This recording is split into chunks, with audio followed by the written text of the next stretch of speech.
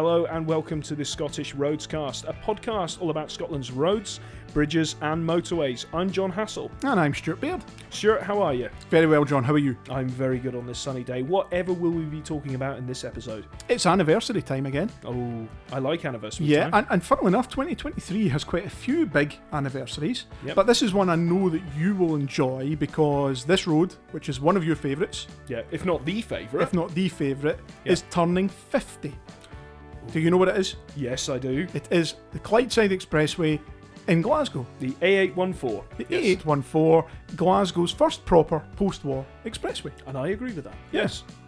Now, your involvement with the archive and the various things we've done over the years actually started with the Clydeside You're right, Expressway. and which... When was this? About 10 years ago? About a decade ago. I believe it was the route I was particularly interested in when I made contact with you, and I came across what was Glasgow's motorways at the time, and I really wanted to research this, and I believe it's the first article I wrote. First article you wrote, and one of the first articles that we actually put up on the very old website back in the day. So, you know, we do enjoy a big anniversary. That was a trip down memory lane for some of our long-term fans or followers. And the Clydeside Expressway turns 50 this week, 27th of April 1973. It was officially open to traffic. Those who follow us on social media will by now have seen that we've had a few posts celebrating the anniversary. But most importantly, we should mention the release of our new booklet marking the 50th anniversary. The latest in our anniversary series of booklets. I personally think it's the best one yet. I think it's very, very good. Yeah. And the photos are fantastic. Some stunning photos in there. Do you know, can I also say, I think this booklet is better than the actual Clydeside Expressway's opening booklet. I would agree with that. Of course, I would say that. But it's also the longest booklet we've released in terms of pages. There's 20 pages in this one, and it's filled with lots of facts, figures, loads of new information, and the photographs, well, there's a lot of very good photographs in there. And what's so good about it is that it is an area that's transformed so much. Oh yes, massive changes to the Clydeside Expressway in its lifetime, and I think that's all worth talking about, just like we've done before. It's very worth talking about. So are there big banners over the expressway just now? Celebrating Sadly, its 50th? not. A route that doesn't get much appreciation. Doesn't get much credit, you're absolutely right. But does a hell of a job. Yes. And keeps the city moving very well. That's what interests me, because I remember saying to you, I feel like it's the other M8. Yeah. In some ways, it does that kind of east to west movement, just north of the Clyde. Yeah. You know? And we're going to talk a bit about that and the role that it fulfills and how it functions. And it has one or two issues. We won't shy away from that. No. But we'll talk about how it all came to be. Are we no holds barred with this one? No, not at all. Not at all. We'll be honest up front and give our views on what we think about it. Okay. But yeah, again, I think we thought it was important to celebrate the anniversary on its own, because we also have the Clyde Tunnel anniversary, the 60th, coming up in the summer. And we could have combined the two and had a sort of single event, but that wouldn't do I don't think it would do either of them justice. No. It's good to keep this separate, and that way we can, focus our discussions. Well, anyway, I've got reams of information here in front of me. Where do you start? Website, opening booklet, our booklet, anything. Where do we start? Right, so we start at the beginning. Yeah. Right? So, like all roads in Glasgow built after the Second World War, the Clydeside Expressway has its origins in a highway plan for Glasgow. Finalised 1963, published 1965. Yeah. It had two main purposes, this road. Like a lot of roads in the highway plan, it wasn't just a distributor, it was also a bypass.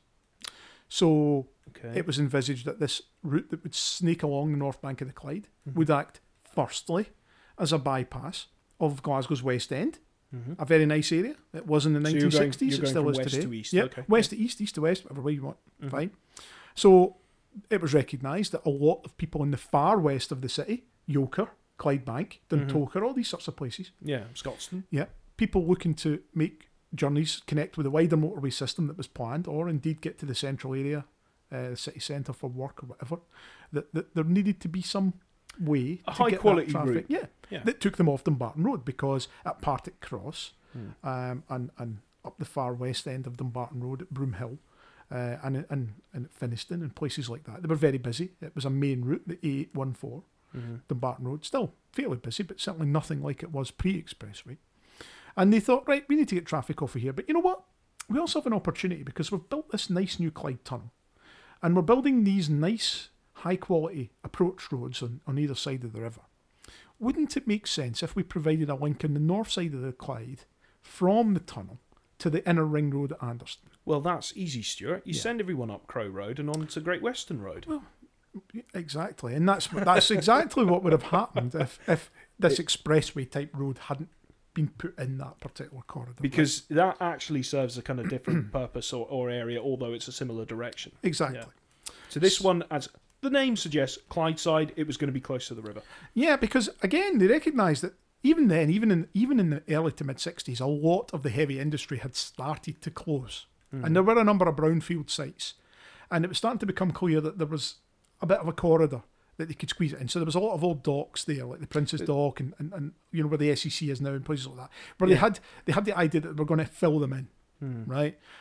So in conjunction with that, there was also the railway line, the North Clyde railway line, that was operational. So there was already an existing line. Yeah, there was, because at that time it was just North Clyde line. Yeah, there's no... The Argyll line had closed as part of the beaching cut. So yes. So I think the Argyll line was still open when the highway plan study started, but it was closed by the time it was published. But by the time they actually started to build the road, they had decided to reopen it. So, you know, it was all the way through, but the allowance was always there for that to reopen.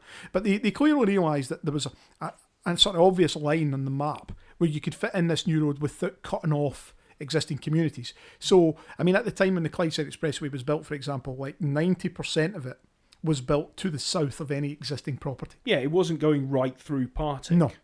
No, or Finniston or anything like that. There had been some demolition at the far eastern end as part of the Anderston redevelopment, part of the comprehensive development area. There's some property clearance there. But the dual carriageway, that side was actually built as part of Kingston Bridge. And at the far western end, the White Inch interchange had been built, obviously, and that allowed for a future connection. So that to the was expressway. 1969. Yeah. And obviously the inner ring road section near Anderston was about 1970. Yeah. That was done. So the Clydeside Expressway was considered important, so much so that it was included within the Target 1 schemes of the Highway Plan. Now, you remember the Highway Plan podcast we did fairly recently. Yeah. We spoke about how there were 3 delivery targets to be spread over the period from 1965 to 1990. Clydeside Expressway was considered important enough to be in the top 5 schemes. So, like the North and West flanks of the Inner Ring Road, Clydeside Expressway, and the motorway across from Hillington out to Bales, all Target 1. So the corporation held it in fairly high regard.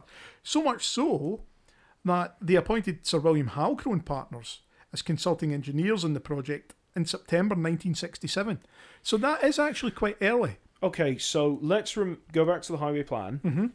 Scott Wilson, of course, put together. Scott Wilson, Kirkpatrick and Partners done the highway plan. Yeah, and all the geometric studies and things that came with that, where the roads go, what they should look like. Okay, that's fine. And then, but then Halcrow came to have another look at this when they decided that, you know, this is one of the target routes. So when Scott Wilson did their study, they put the line on the map and said, this is where this road should go. This makes sense.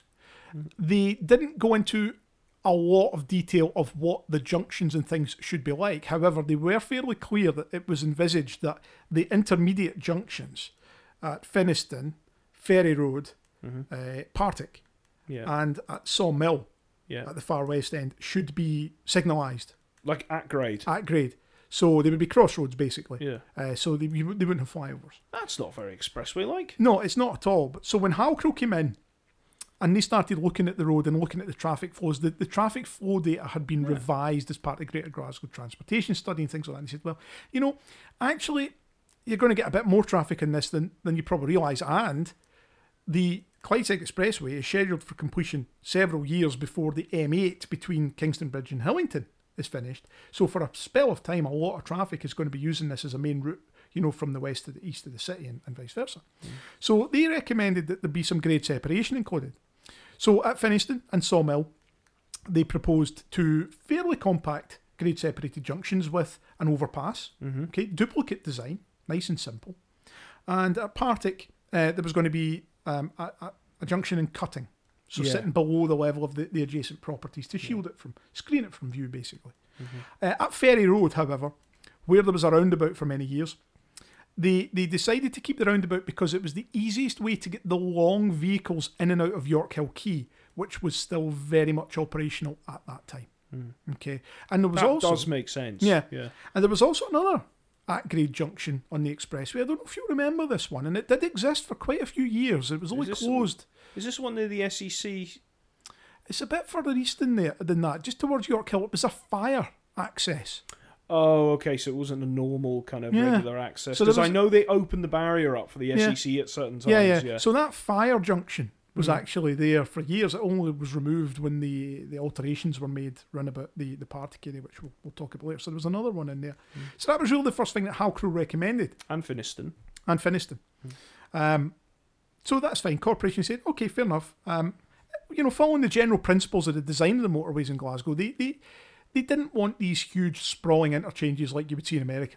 They wanted things that fitted within... and two-level. Yeah, exactly. We were doing compact grade-separated junctions in Glasgow decades before England or other parts of the country were looking at them. Grade-separated junctions in a compact way are really the norm now for a lot of roads, because they save a lot of money and they save a lot of space. Yeah. In Glasgow, they were doing that from day one.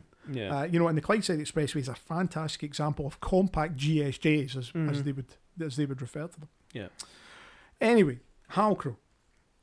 They confirmed that the road should be a dual carriageway, all-purpose, not a motorway. Not felt that it was that important. There would be a number of other motorways in the city that would handle the strategic traffic. The expressway was seen more as a kind of local regional distributor. Yeah. Okay. Rather than a kind of overall strategic thing that required a blue line. Yeah. And surprisingly, it's actually only 3.5 kilometres long. So just a couple of miles. I don't know, it feels longer than that. It does feel longer than that, but sometimes you might be thinking, is that including the White Inch section as well? Might be is that, you say the first part of it in the east was actually done as part of the Inner Ring Road contract. Yeah. So looking at these things, it certainly does feel longer. It does. You're questioning that opening booklet now. Yeah, right? Is this a typo? Maybe they were only just getting to grips with the metric system then, Stuart. So it could be typographical. I'm reading here about some of the restraints and things that they had to deal with. Again, the Clyde Port Authority's future intentions for Queen's Dock and York Hill Quay. I might have said Prince's Dock. That might be the one in the south side. I don't know my docks in Glasgow. There'll be people screaming at the microphone. You've got to listen to the Scottish Dock podcast for that. So it's probably right. By this time they knew that the Argyll line was probably going to reopen at Finniston, and there was an old tunnel there. GTS recommended it. So within their overall design, they allowed for that as well. There were a number of structures and things that were going to be required. So we spoke about the overpasses, but there are a number of retaining walls and other bridges and things that had to be planned and had to be built at the same time. So just the easiest of schemes to build, particularly when you're squeezing into old brownfield sites and the like. Anyway, needless to say, by the time it got to 1970, the design work was complete. They knew where the road was going to go. And actually, I should a point to make that Halcrow made a very slight adjustment to the alignment of the road roundabout Partick to save the old fire station at Partick that you can see from the road to the north. So by putting a slight curve in the road, they were able to maintain that building and a number of other ones. So again, looking to refine the design just to try and maintain property, not cause too much disruption. Yeah. And again, allowances were made for some of the comprehensive development areas that were planned at the Partick end as well. And it's stuck close to the railway line. Very close. Very close. Yeah. I mean, you see the arches along much of the length of the railway when you're zipping along at York Hill. Yeah. So it made sense. Let's squeeze this in here. To reduce severance. Reduce severance, you're right. Ultimately, there wasn't much severance anyway, because we're talking about brownfield sites and stuff like that. Yeah. The construction contract was only valued at 3.5 million, which is like nowadays nothing. I think we worked out in the booklet that was 40 to 50 million today, and it was let to our old favourite Balfour Beatty and Company. So a renowned contractor, even at that point, and the contract was envisaged to take around 3 years to construct. Amazingly, construction began in 1971, spring 1971, and was completed in April 1973. They actually completed a year ahead of schedule. That's what you can do without having to worry about traffic management. Exactly. And that was despite the national economic situation and industrial disputes and various other things that were in the go. So it was completed well ahead of schedule. Well, props to the contractor there. Yeah. Now, there's a bit of an anomaly along the line of the expressway.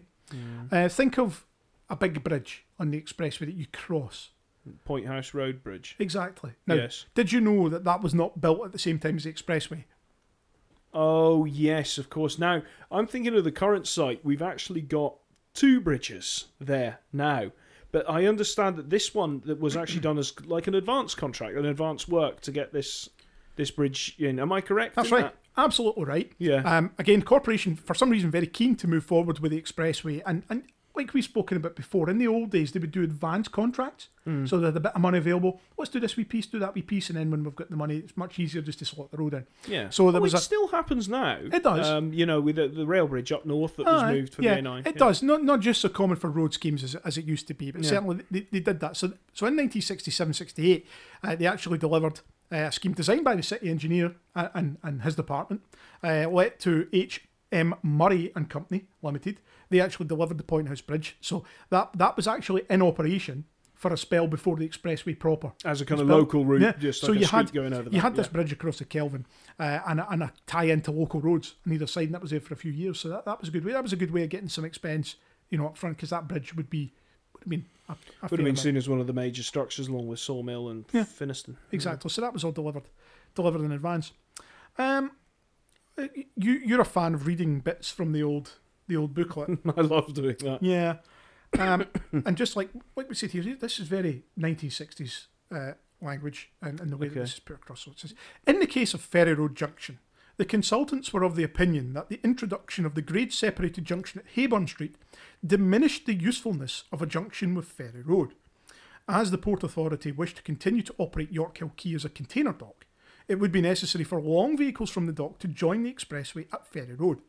The traffic envisaged was not high, and as a light-controlled junction would impose delays on the major expressway volumes, a roundabout junction was proposed as a satisfactory interim solution, which could be readily modified without undue difficulty should land use of Yorkhill Quay alter with the passage of time. Goodness. What a great bit of foresight that was in some ways, because we know where this is going. Yeah. So, the expressway operated in that way for many years. And if you want to see the original alignment in the booklet, you see the map of how it was, and you had this roundabout slap bang in the middle. Now, Ferry Road roundabout, for a time, was the Sheriff Hall of the West, for people. And I think still calling it the Sheriff Hall. Were you a regular user of No, I moved to Glasgow in 2007. Right, so you don't recall the joys not of really. Ferry Road. I don't really remember this. And at the time, I don't think I was driving around that area. It was a hot spot for congestion. Now, it was a small roundabout, wasn't it? It was, and I don't imagine there was much traffic. There was no traffic turning right because there was no access to the right, and by that point there was nothing going in and out of Yorkhill Quay. So I think it was just the fact that there was a roundabout and traffic was slowing down for and then moving off from again. And I think that really was the main issue. In fact, the next time you're driving across the Point House Bridge,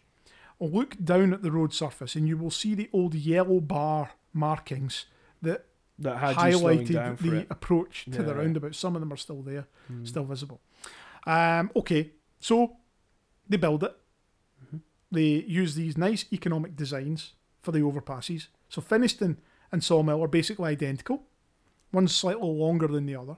Yeah, but it's the same type of structure. In practice, they're basically the same. Very impressive underneath. I like them. Yeah, you're a fan of them. And they've nestled in the station under there quite well. And they have aged very well for 1960s, 1970s structures. They are very, very, very good looking from below. Like all of the Glasgow roads and motorway projects, the aesthetic was considered a very important aspect of the project. And there's a high quality finish on the retaining walls. So the retaining walls finish again like in parts of the inner ring road, they've got cladding on them, and it matches the Clyde tunnel style, which is good. Yeah. They used high mast lighting at certain locations at the west and east end to floodlight it rather than having multiple light columns. I know they have them at Anderston. We had these stunning old style lighting columns in the central reservation with a double head, with the curved heads at the top. Oh yeah, they're tremendously 70s. Yeah. Yep. So they had them running down the centre. It's fantastic. You'll see them in some of the photos. The parapets and things like that, all painted to the same colours as the inner ring road, all colour matched. White box beam everywhere. Yep. Same with the barriers, things like that. Cobblestones around the bases of, so it was gantries and things. Well. It was landscaped very well. And what else did it have? It had sign gantries. Yes. So when you get to that. Yep, it had. They had them from the start, yes, didn't it? Yeah. They were not erected as part of the main contract. But basically what they did, they built the road opened, and then they added the sign gantries progressively over a few months, which was standard practice at the time. They did the same in the Monkland motorway. I think parts of the north flank of the ring road were the same. Actually, the gantries came after parts of it had opened. Not the Woodside section, but certainly the Townhead section. So that was just kind of the way they did it at that time. They had the downward pointing arrow on at all times for the first few years, and then they were connected to Strathclyde Regional Council SITRAC traffic control system in the 80s. And that system continued to operate until last year, sadly. And it's you're joking. In the process of being decommissioned. That's right. So, wait, we're going backwards? We're going backwards, I'm afraid. We're going backwards. We're going backwards, I'm afraid. If you drive in the expressway today and you look where the signals used to be, you'll now just see grey panels because that work has been getting done over the last while. Yeah. There's sadly no money to continue to maintain it or upgrade it. So they've taken the decision to remove the signals for now, but they could be put back at some point in the future should. Well, I suppose, because it is handy if somebody breaks down. It's not exactly got hard shoulders on it. Exactly. Okay, where am I? What were we talking about? We were talking about. This is what happens. You've spoken about gantries and you've just gone into a haze. Exactly. We were speaking about some of the architectural things that happened with the road and the gantries that came along with it that were done after the road opened. Yeah, exactly. It is quite an attractive road to look at points. I think so, but it's also attractive to what you see from it. I think it's epic when you're driving along it, what you can see, because of what has come as a result of it. And that has been through its entire life. So if you go back to when it opened in the early 70s, the granaries, the big grain stores at the far western end out towards Partick at South Street, they were stunning, huge big buildings. And I remember when they were there, and then they get demolished. But then other things have cropped up, modern developments that are just as stunning. So thinking about the Hydro. The Hydro. That was there. Yeah. The SEC's been there since 1985. And the Crown Plaza. And then the Armadillo came along. Yeah, and across, I know this is across the water, but you get a view of the Science Centre. Yeah, BBC Scotland, and STV, these things at Pacific Quay. And then there's flats and residential properties. Glasgow Harbour development. The Riverside Museum, the tall ship. Yeah. It's a stunning road to drive along because of what you can see from it. Yes. And although the character has changed over the last 50 years from a more industrial feel to a more modern, vibrant, leisurely type feel. The Riverside Museum. There's still a lot to look at. And it's a great road for that. So what happened was, I remember we were talking about Ferry Road Roundabout. They did make some good aesthetic improvements to the expressway in the 2008 job where they removed Ferry Road Roundabout. Another bridge was installed. And thus that junction was grade separated. Yeah. Now along there, and we can talk a bit about that job. I don't know if we've got some facts and figures to hand, but they put in feature lighting. Yes, they did under the bridges. Is it purple? Purple blue colour, yeah. Yeah, purple blue through there. Does that still work? I'm not sure if you've been through that. It's on and off. I've seen it on recently, but I've also seen it off recently. So yeah, because I think that makes it look really good. It does. They also put in a footbridge there, didn't they? Because is not footbridge. It's kind of the Hayburn Street interchange, which is for Partick. So I mean, you go. Pedestrian movements, fairly important thing in an urban area. Obviously, even it has a footbridge near the SEC. Yeah, near the SEC, the old whiskey bond place with the clock. Yes. Is that now a whiskey? Whatever it is. It is. Yeah. In fact, that used to be something to do with the Port Authority or something, that building. Yeah. Something like that. Again, people will be screaming at their devices going, "That's such and such." I work there. Yeah. Yeah, I know. So it's a nice feature. The whole redevelopment there was considered quite important as they sought to redevelop around about the Glasgow Harbour project. I mean, I think most of that area had lain empty for a while. And then obviously private developers were coming in, Glasgow Harbour, the big blocks there with the flats and things. And then the City Council decided they wanted to have the Riverside Museum, so the Transport Museum when it moved from Kelvin Hall to there. So that was that a £70 million development there? Yeah, it was. It was a huge job, and it was done around about the turn of the decade. Yeah. I remember that. So it was the junction was 2008. Yeah, so I actually got a site visit to the junction when it was under construction. That was Farron's Construction, who built that, the Northern Irish contractor. I think it was Atkins who did the design for that on behalf of the City Council. Like you say, we had a new footbridge, a couple of new road bridges. The Partick junction was changed slightly, but an additional grade separated junction went in, removing the ferry road roundabout. So this was now an uninterrupted trip all the way from the Clyde Tunnel to Anderston. And those pedestrian movements we were talking about, actually, even back in the beginning, that was important. So we had the footbridge at the building with the clock, and we also had 8 underpasses built as well originally. Most of them at the far west end. Yeah, because you wouldn't know they were there. Yeah. They're very well blended in. I think one of them was capped off by the alterations at Partick. Remember when we were doing Your Then and Now photos a while back? We saw it was next to the car wash at the BP petrol station. Yeah. And you could see that there's only what used to be an underpass is now. Yeah, they were using it as a car valeting bay. They were using it as a bay. It's because, of course, that bridge was provided as part of the 2008 works. So it kind of means people can seamlessly get across the expressway to the flats and other things at the other side. Yeah.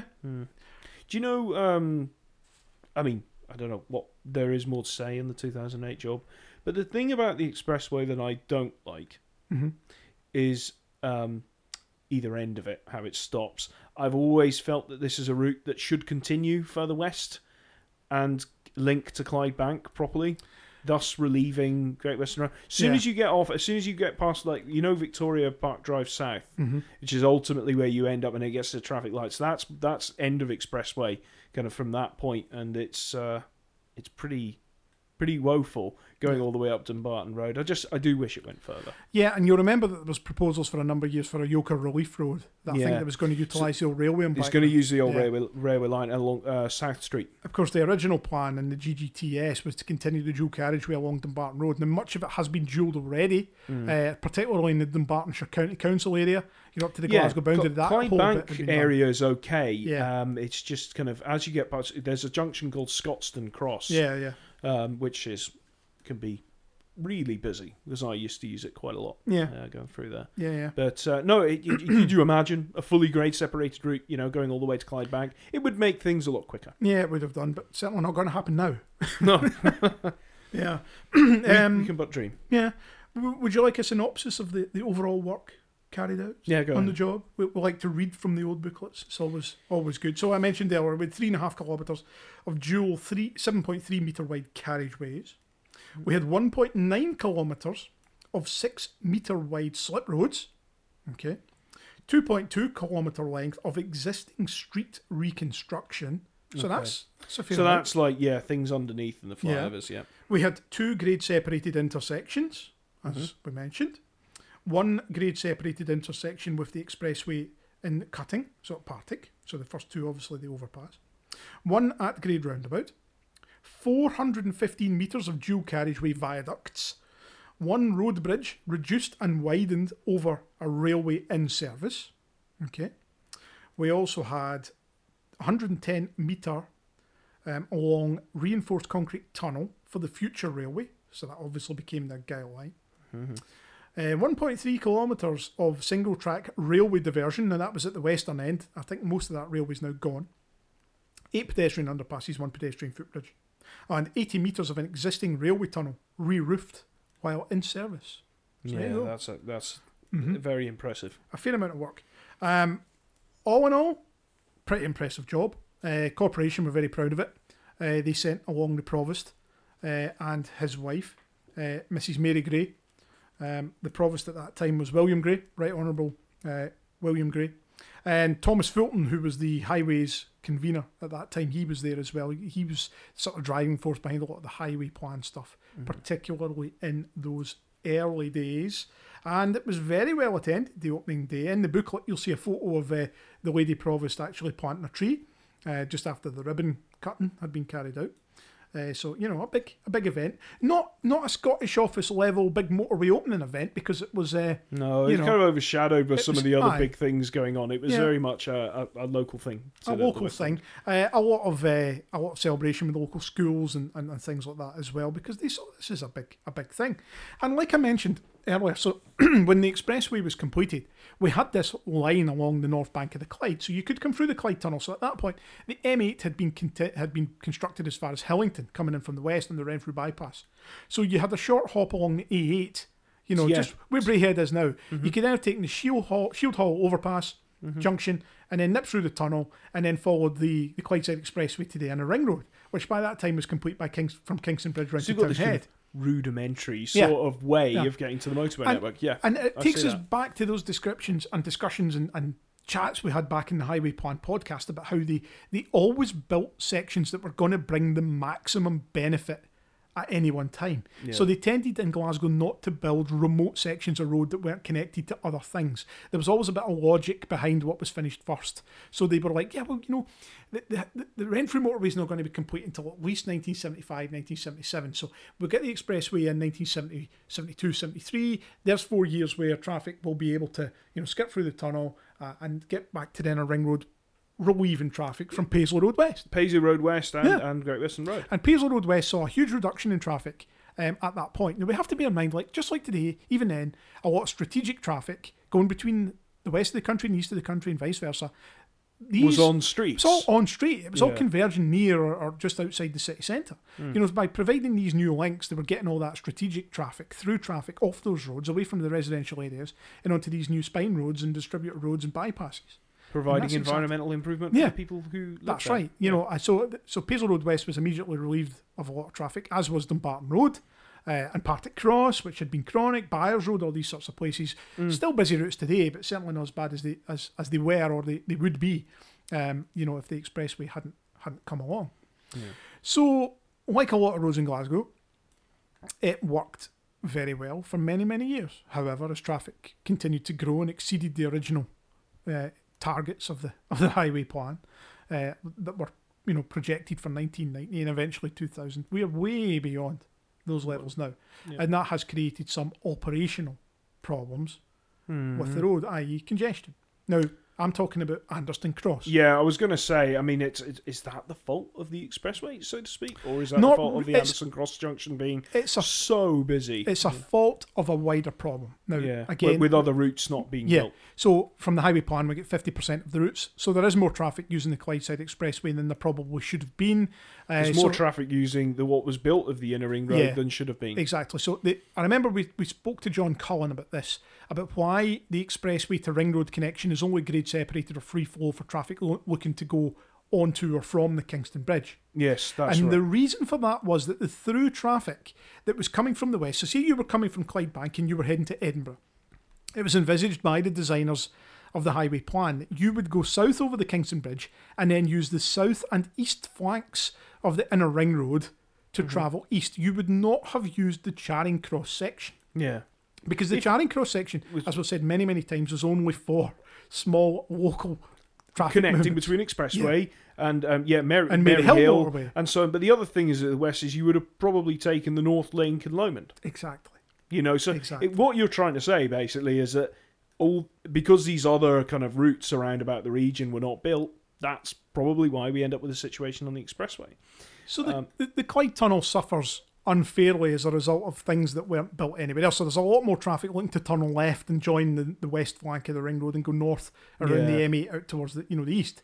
People don't go south in the Kingston Bridge because there's no direct connection to the M74 and a whole raft of other things that have come since. Yeah. So that's really the only part of the expressway that doesn't work well. I mean, Finniston Junction has been remodelled. That's now a massive gyratory, isn't it, that goes round. So busy when events are coming out of the. But I think I do think it's a bit of a masterstroke what they've done there. With we can't just leave this as a simple diamond interchange. No. We're going to have some kind of one-way system to get everyone around. And that works fairly well.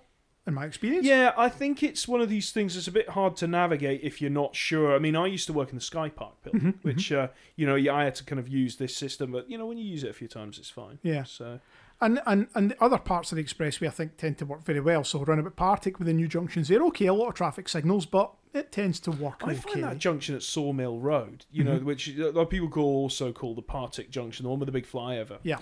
I always find that really all right, to be honest with you. It never seems to be hugely busy. and I'm able to get on there. The only thing is, of course, you're getting towards Clyde Tunnel territory with the kind of mergers that you have there, which can be a bit dicey. Yeah.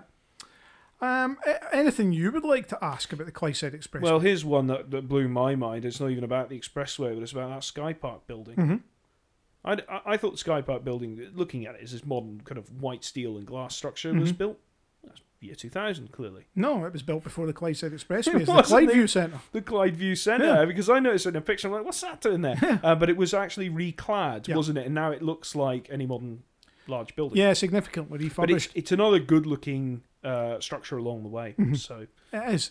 There's a whole raft of things in that corridor that are not just nice to look at. Would you agree, Stuart, that the Clydeside Expressway has been a benefit, not just for Glasgow, but maybe just for the Riverside, West End? Undoubtedly. Okay. Undoubtedly, because prior to the expressway, there was no road access along that part of the city, other than local connections here and there. But does it continue to be our benefit to this day? Clearly. Given changing landscapes and how we want to get about? Yes. I mean, surely the benefits to Dumbarton Road alone justify its existence. Okay, so let's imagine it was closed. Or it's not there. Where would this traffic go? What would effect would that have on the amenities that are fed by the expressway? We have a recent example that we can call upon. During COP26, the conference in Glasgow, the expressway was closed, remember, for a few weeks to allow for the COP26 conference at the Hydro. Yeah, of course. And how did that go? At the time, now we were still within COVID a bit at the time. Traffic flows were still a bit down on where they were pre-COVID or where they're back to now. But there was a significant increase in traffic observed on Dumbarton Road and on the M8 because traffic that would normally come through the tunnel and head east was basically left on the M8. So traffic actually increased there. And on Paisley Road West and in some of the other surface streets that you maybe initially wouldn't think would be directly affected by the closure of it, you know. Of course, there was a lot of media advertising as well, which meant people kind of stayed away. That's sometimes the best way to manage these things is talk about it, and everybody thinks, actually, let's think again about making this journey. Yeah, but I think if you were closing that in the long term, right, and people started to return to the roads in that area, because people are still going to want to go from Clydebank and Yoker and places like that to the city centre, just to connect to the motorway system. They are going to find ways of doing that, and that is definitely going to snag up Dumbarton Road. I think it would have a Partick huge... Cross. Finiston would suffer, because you get rat running through there. And that would be a shame, because these areas have actually become quite nice in recent years. There's been a lot of investment in Finiston and at Partick Cross. Because you don't have, some kind of 40-ton wagon going exactly. down the street. You don't have thousands of heavies going up there every day because they're on the expressway or they're on the motorway. Or all these cars or whatever. Yeah. And it means the buses can flow better. They can, they're more reliable and things like that. It's a road that seems to have it's come in for targeting from. I have noticed it's appeared on the radar of a certain group of people with an agenda to. That's gonna say vandalise the city's infrastructure through certain means, political means, and it's just us speaking about it now and looking at all the things that have come about as a result of the expressway. These things wouldn't be there without it. You know what I mean? No, so like I was saying, there was no direct east-west road in that corridor prior to the expressway, and all those empty docks and all those yards and all the rest of that closed down. The access from the expressway to areas led to the SEC, the Riverside Museum, Glasgow Harbour, and all these other developments that have. And I don't buy the severance argument. Neither do I, because the road, 90% of the road, 95% of the road runs beside the railway line. So it was that severance was already there. So if you're gonna say, oh, it's to remove it, it would unlock potential at the riverfront. Yeah, I'm sorry, but you'd have to remove the railway line as well. Yeah, exactly. And visually, it's not an unappealing road. It has a 50-mile-an-hour speed limit on it. Actually, the first few years that it was open, it operated with a 40-mile-an-hour speed limit. Just to point that out, a lot of people might not remember that. There's a very rare example of a speed limit being raised. Yeah, of it going up. So it effectively gets traffic from, one part of the city to the other. And I've seen regional bus services use it. Buses going to the hospital and to Clydebank and parts of Dumbartonshire. Well, this is the other thing: is the new hospital, of course, is that's been a huge traffic generator. Yeah, the expressway serves that as well. It does, just as the tunnel does. So yeah, I think it's got a key role to play in the city's road system as it is.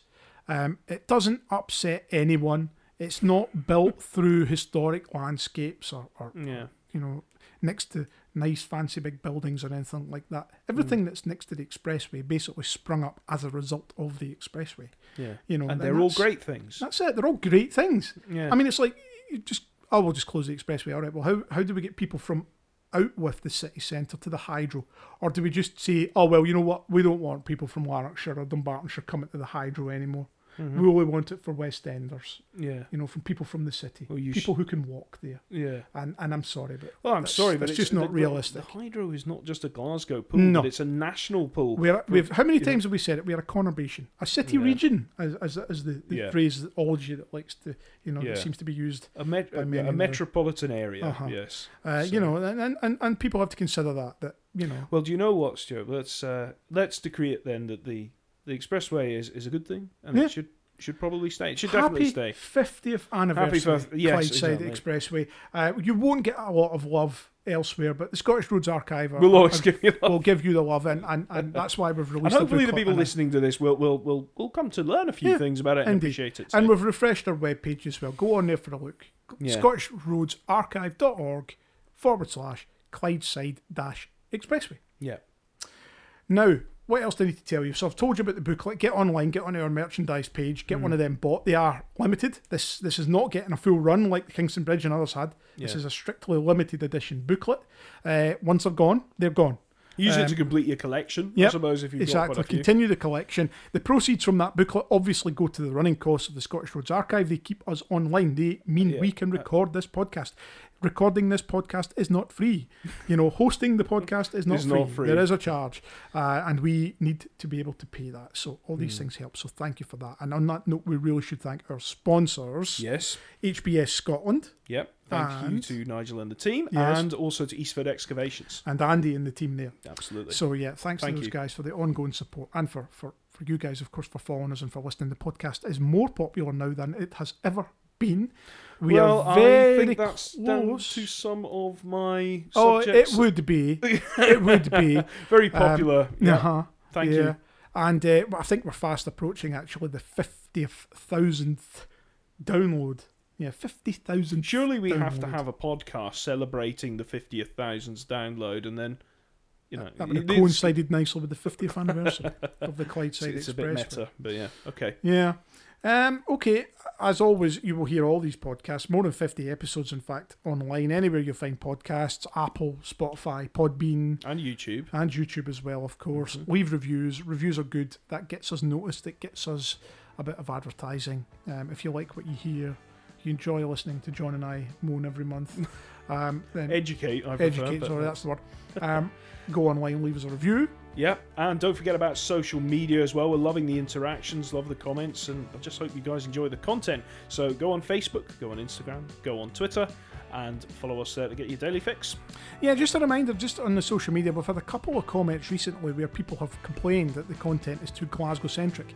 I guess... I've seen these as well, but people must remember that I suppose that's where we've come from originally, but we're branching into the rest just of a reminder that we were the Glasgow Motorway Archive for many years, and we only last year became the Scottish Roads Archive. So, of course, the vast majority of our content is Glasgow-centric, but we are diversifying. We are. And I like that people are hungry for more stuff around Scotland, and we are getting so much material coming in. It does take us some time to process this. And we have some Scotland-centric podcasts coming up, don't we? You're going to love the next few ones if you're...